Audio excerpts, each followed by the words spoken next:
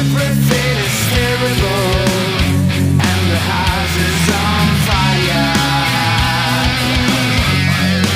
You just listen to my bacon and Curtis Newell. Are we done yet? Hello and welcome to another episode of the Dumb and Dumbest Podcast, a music industry podcast where everything is terrible and the house is on fire. I'm Matt Bacon here with my beautiful co-host, Curtis Stewart. And Curtis, what are we talking about today? That was quite the intro. We are going to be talking about today. So the other day, I had a conversation with someone who works in the industry who were super excited because, as Matt knows, around this time of year, like November, early December is usually, October, November are usually the busiest times of year for new releases. Everybody and their dog drops something. Like even last week, there was like a lot of releases, which is rare. uncommon. Usually the week after Thanksgiving is quiet. Yeah, I have a feeling people have been listening to me this year. But yeah, especially like even for this week was quite busy. I mean, there was also like a lot of big things dropped. There was a bunch of Christmas albums, some big reissues, some big live albums like Iron Maiden came out, for example. Deaf Heaven did a big thing. Anyways, there's a lot of big things coming out. And this publicist I was talking to said that they were super excited because they can finally relax after next week because basically nothing's happening in the industry. So I heard that and I was like, oh my fucking God. Because like for me, when I start seeing that the work starts to die down, I start trying to figure out ways of getting more work to be going. And it doesn't necessarily have to be like money work necessarily, but like anything. Because like one thing that you'll know if you listen to the podcast is once you start to get traction, you don't want to lose that traction. And if you just kick back for 3 weeks, it's this thing called it's this thing called the flywheel effect. Yeah. Right. Which is like this idea that like you need to, like a flywheel, so you're spinning it and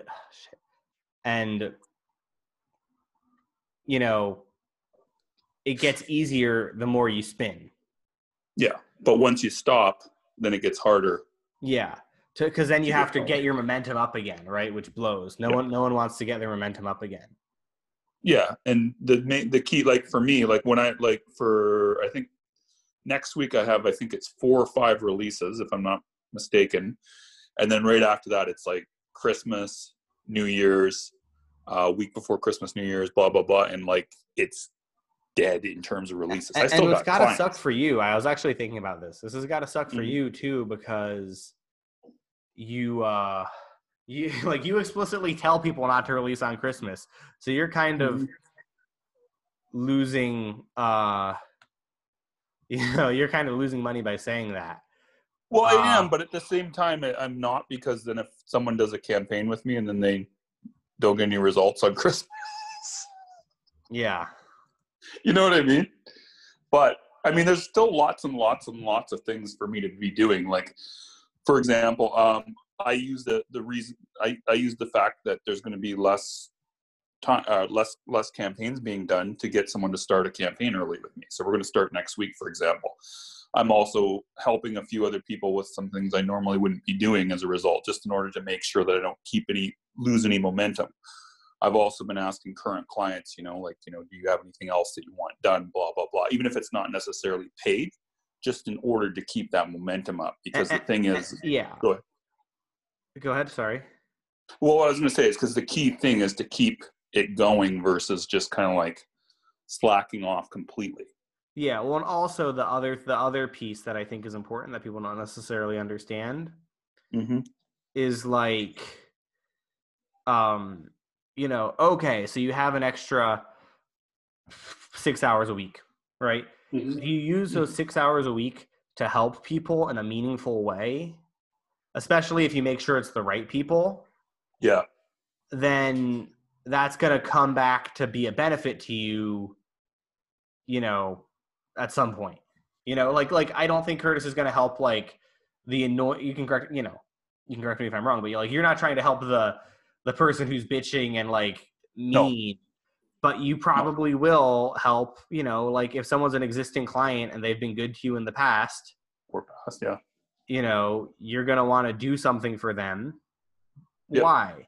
Because well, shit, they're good. And if you go above and beyond for someone because you have the extra 30 minutes, you know, well, then they're going to say that to their friend next time they recommend Curtis to someone. You know, they're going to say, wow, Curtis like made an extra point of doing this.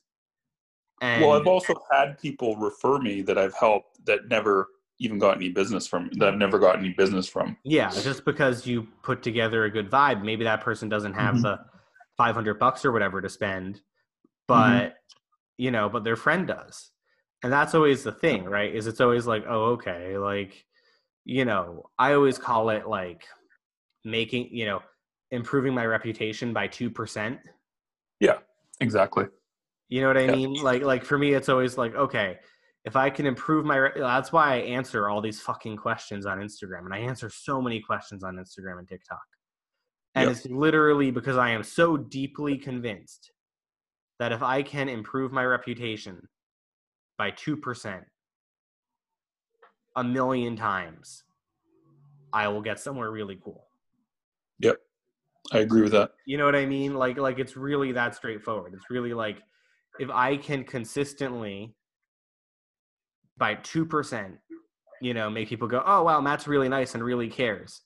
If I do that enough times, eventually a lot of people are going to be like, wow, Matt's like, you know, like I want it so that, because, you know, we as humans exist so much on first impressions, you know? So like, for instance, earlier this week, we did the Metal Blade year-end meetings, and I had to kind of talk about Blacklight Media, the subsidiary I do Santos, in front of a bunch of people. And that was really scary for me because, well, there's a lot of players on that call. You know, I'm like the new guy. I'm the youngest. Like, I really don't want to look, you know, I really don't want to look like a dick. I don't want them to be like, oh, who the fuck does this kid think he is? Yada, yada, yada. Yep. But here's the thing. Is I went into that call knowing, or at least under the belief, maybe a false assumption, maybe it's my own arrogance, but I went in under the belief that a few of those people have probably seen a Bacon Spit, or have probably seen my name on copy and been like, who is this guy? And asked a friend, and that friend was like, oh, Matt's super nice, and he always answers questions, and he's cool. You know what I mean? Like that was my goal. You know, that's the goal. Is it's just like, and this is why you want to not stop, right? It's because like you just did a nice thing for someone, and then what came of it? You know, something positive, and maybe that something positive took a little bit longer than anticipated, but it was there. You know, because again, like, if you hear, like, just because of how we are as humans, and I'm sorry I'm on a bit of a rant here, Curtis, but just because of how we are as humans, if you hear a name once and you hear, oh, he's a good guy, you're just going to kind of assume he's a good guy. You know, simultaneously you hear a name once and you hear, oh, he's kind of a shithead. Yeah. You know, even if you like barely know the person telling you, oh, he's kind of a shithead, because of like how we're wired, you're just going to believe, oh, that guy's kind of a shithead, you know? So my whole belief is like, okay, well, if I can make as many people as possible say Matt Bacon is really nice, or Matt Bacon had me on his podcast with his sidekick, Curtis Dewar, and I had a good time. You know, that's going to be huge. And I think it's the same for you, Curtis, right? Yes, sidekick. It is the same for me. And glad you caught that. And just as a final point, as I wrap up this rant, and I appreciate Curtis for letting me go because I've had a long week and we were just talking about it. You know, like that's why early in the pandemic we did so many extra podcast episodes, was we didn't have that much else going on, but we wanted to fucking help people, because again, it was like, okay, if we can improve who we are by 3%, then that will help. And that helped down the line. And I think both of us have had not the year we wanted, but we had pretty okay years with that.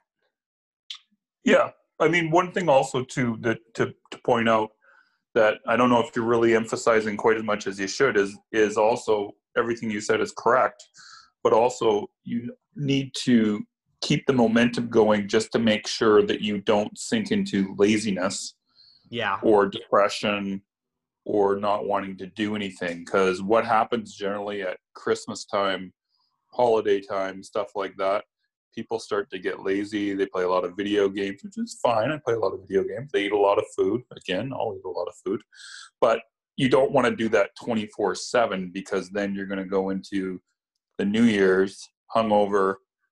Even if you don't drink, you're still going to be hungover from eating too much and watching too much TV and just lethargic. And it's going to be like going uphill. So that's the other point of the thing too. It's not just for, to get people to pay attention to you, but it's also for your own personal well-being. It's all a muscle. Yeah. Your work ethic is a muscle. If you make that fucker bleed, if you go for it, you're going to get somewhere a lot more meaningful. And I want to point out, you don't have to do the 14-hour workday like me and Bacon do. You don't have to. I mean, the key thing is most bands are not consistently promoting themselves all the time, all year, every day. If you're only doing just one post a day on all your platforms, and you're sending out an email once a week or even once a month, you're doing more than 90% of all bands are doing, which is going to, again, create that flywheel effect that Matt was talking about. So it does work quicker if you do more, obviously, but even if you just do like the bare minimum, you're still going to be miles ahead of most people. There you go. That's kind of what it comes down to, man. It's just show that you can do it and just keep doing it. And I know it sucks and I know it's hard, but you have to keep the faith. And if you want to play video games, you know what a good thing would be? And me and Matt need to do this one of these days. Twitch it up. Yeah, exactly. This is one of the things Curtis and I are going to try to explore if we have more time during the holidays. Just Matt's a wiener and doesn't like to play video games, though. I mean, I play a baseball video game from 2005. That's not a joke. Well, how do you play a baseball video game from 2005? Because I have I have the GameCube disc, and I play it on my Wii that I have in my parents' house. So wait. But I've played multiple 162 game seasons of this baseball video game. You have one video game, and it's from a GameCube from 2000. That's awesome, Matt. I also like Civilization because you weren't even born when the GameCube came out, were you? Yes, I was. But I like Civilization too because I'm a white male nerd. Well, I've never played Civilization, but I do know it's about taking over the world. Maybe one of these days I feel like Civilization might be a bit too complex for you. Maybe. I don't know. I've never tried it. This is Dumb and Dumbest. You have been listening. Are we done yet?